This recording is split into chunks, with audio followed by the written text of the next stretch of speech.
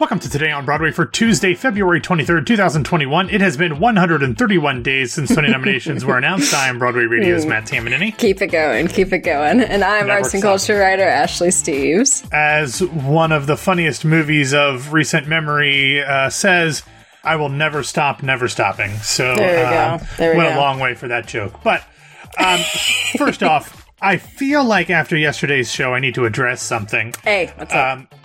Grace, love you, mean it, but my choices of things that I find entertaining does not necessarily have anything to do with the...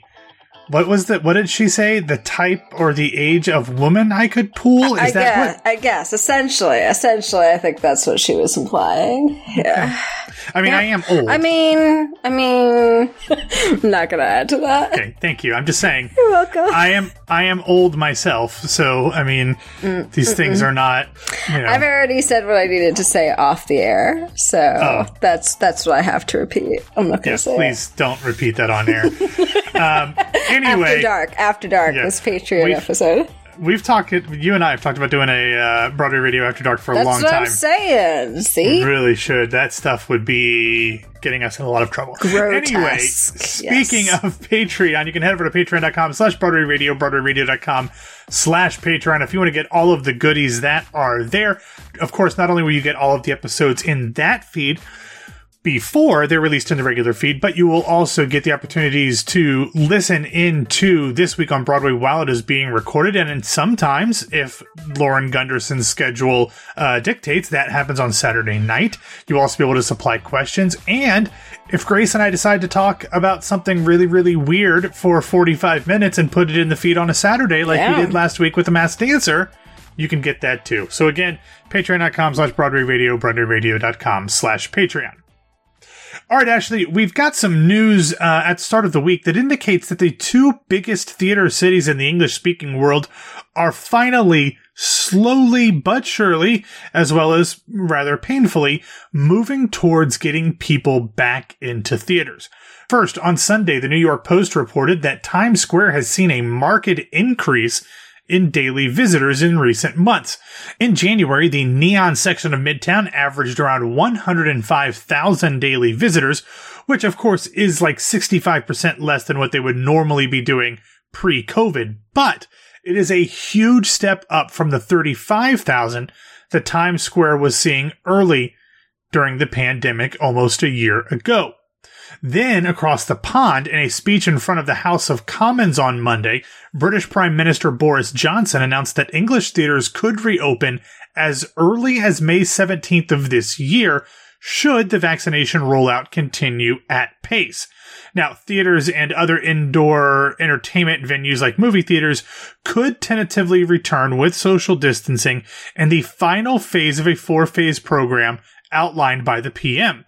Schools return in England on March 3rd. Some outdoor sporting events on March 29th will be able to have fans present. Drive-in theaters on April 12th. And finally, theaters in May. Johnson also told the lower house of Parliament that social distancing restrictions would become more relaxed as soon as June.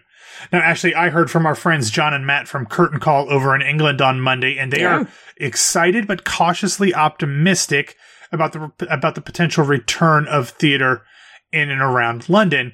So I'm keeping my fingers crossed for everyone in the UK. They've been a little bit more aggressive in terms of having theater during the pandemic, and then they've always had to pull back. But with vaccinations, I feel like we are on the slow, arduous climb back to getting butts in seats. We're definitely closer. I'm still, a little skittish when it comes to all of that, and for good reason. I mean, we're just now, I can't remember as a country or just as New York City, we're just now getting back to pre-Thanksgiving numbers as far as COVID rates go. So, we're back where we are at the beginning of November.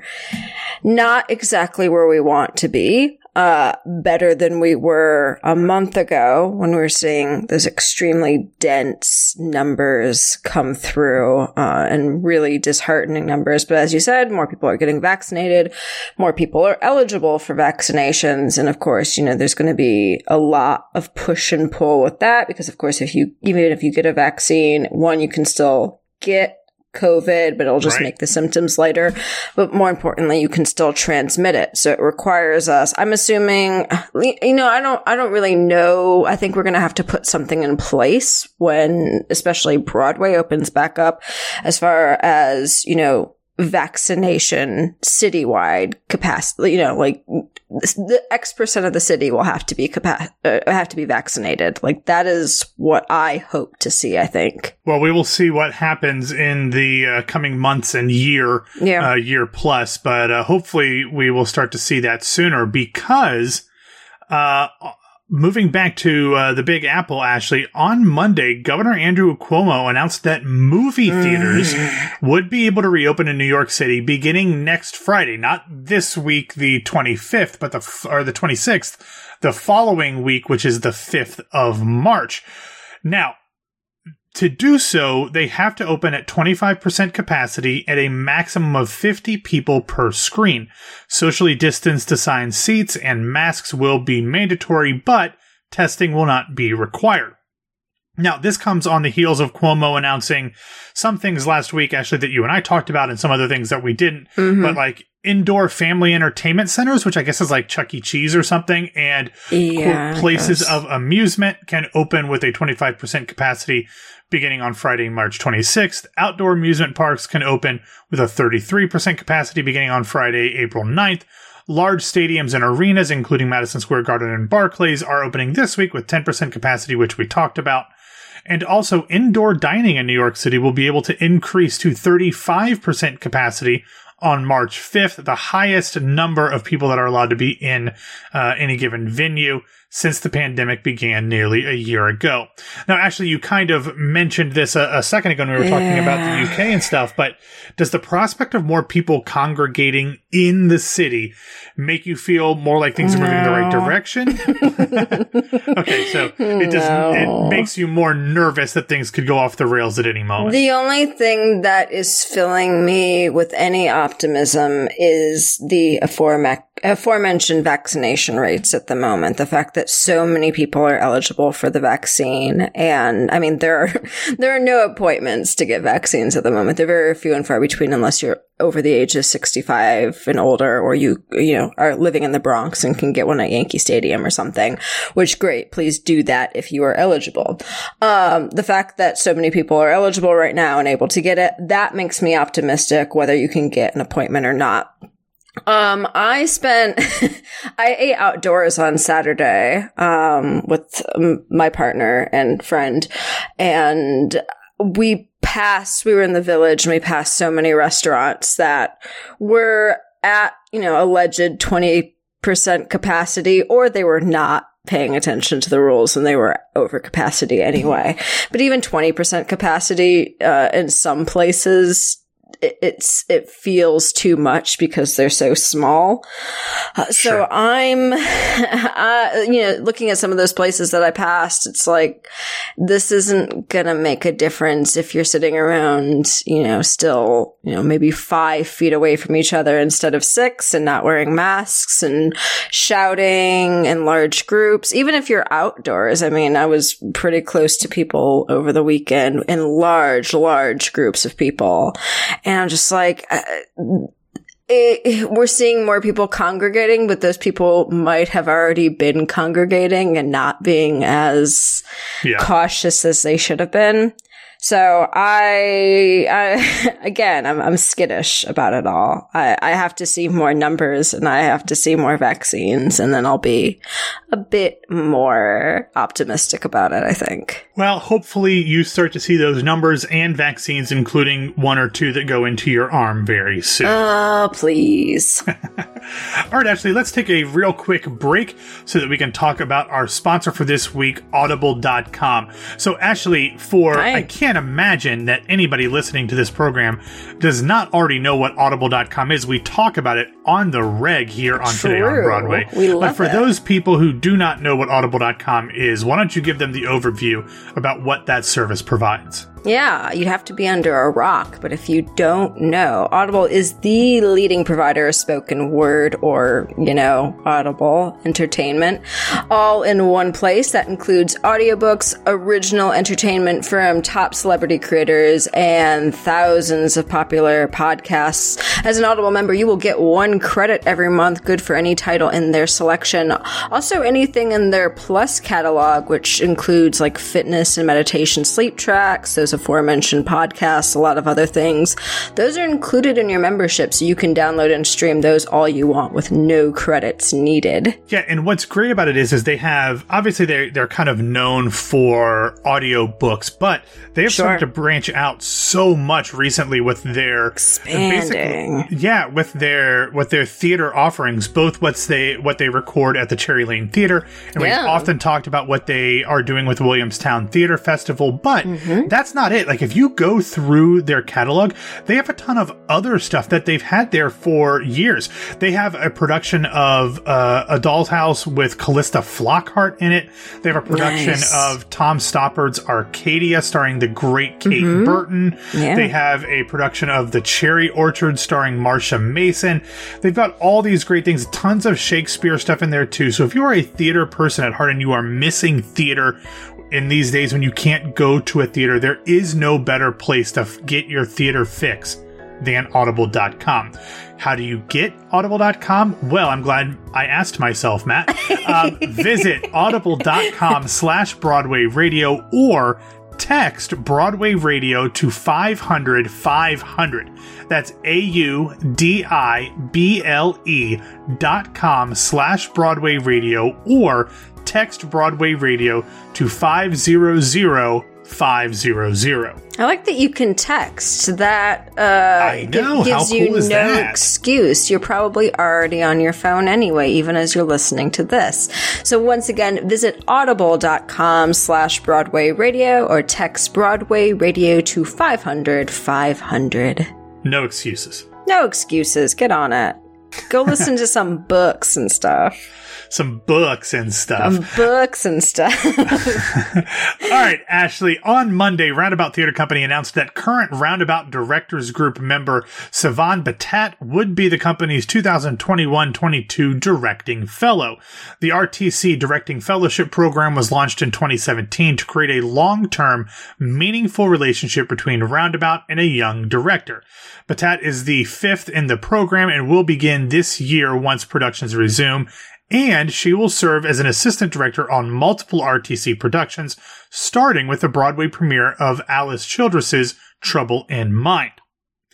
Also, yesterday, Tony nominee Joshua Henry announced that he would be releasing his debut EP called Guarantee a week from Thursday on March 4th. March is next month. Oh my God. Or next week, I mean. Yeah. Oh my God.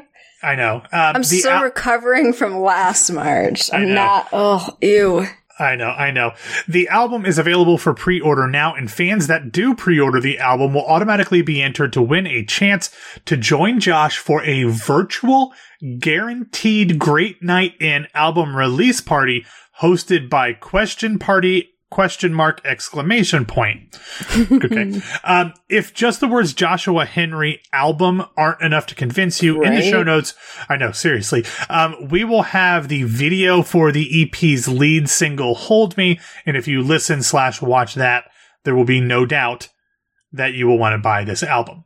If the words Joshua Henry album aren't enough, you need to make better choices in your life. I know, seriously. Like, come on. Better life choices. But actually, I was very disappointed when I was putting together the feel-good recommendations because the feel-good recommendation that made me feel the best, y'all stole yesterday. Sorry. With the Hallmark adjacent song released by Jeremy Jordan and Jessica Lowndes, I won't talk about it, but it's a very good song. I was quite impressed with it. I was going to say, we usually have the Hallmark Cinematic Universe covered with you, and we ended up talking about it. And now we've now talked about this song 3 times on this show. So it deserves it. I'll talk about it some more. I sent it to my sister, who lives in Las Vegas, because she is also a big Hallmark fan, and she was very impressed. And she said, and I haven't watched the movie yet, but she said the movie was very good. Jeremy plays twins, so you get to double your pleasure of Jeremy Jordan. Yes. So there's that. But this song is now a co-host on the show. Does that mean James has to pay that? Okay. Anyway. Yeah. Sorry, James. But I do have another feel-good recommendation. This one comes from Seth Rudetsky's most recent Sunday night live virtual concert. This one stars Tony winner Santino Fontana, and he sings a like, you can't look. I'm a good paisan. Like, I got to Santino Fontana. You know, you kind of have to. Yeah, be really aggressive about it. Yeah, but he sang a song that he helped make popular, not on Broadway, but in a Disney animated film, Love is an Open Door. But I hesitate to tell you how he sang it, Ashley. He sang it as a duet between Prince Hans, his character from the movie version of Frozen, and Dorothy Michaels, his character from... thanks. Hate it. Twice as much now. Thanks. I'm sorry. But hate I do that song, hate that movie, hate that show. Generally like Santino Fontana, so that's all really not feel good for Ashley. Wow, you are just so angry and so bitter. I know, I'm a very angry person, obviously. Love is an open door. Open your heart and let the love in. That's what I've heard. But Santino is great. You know where I first actually, I was aware of Santino Fontana before this, but the first place I ever actually saw him was in his first episode of Submissions Only. I knew he had done a couple shows on Broadway before, and this might have even been while or after he was doing Act 1, I think. Maybe, I don't remember the chronology of these things, but he, his first thing is, he's doing an audition, and he's supposed to be this really deep, emotive, expressive actor, and Submissions Only is a fun, silly thing.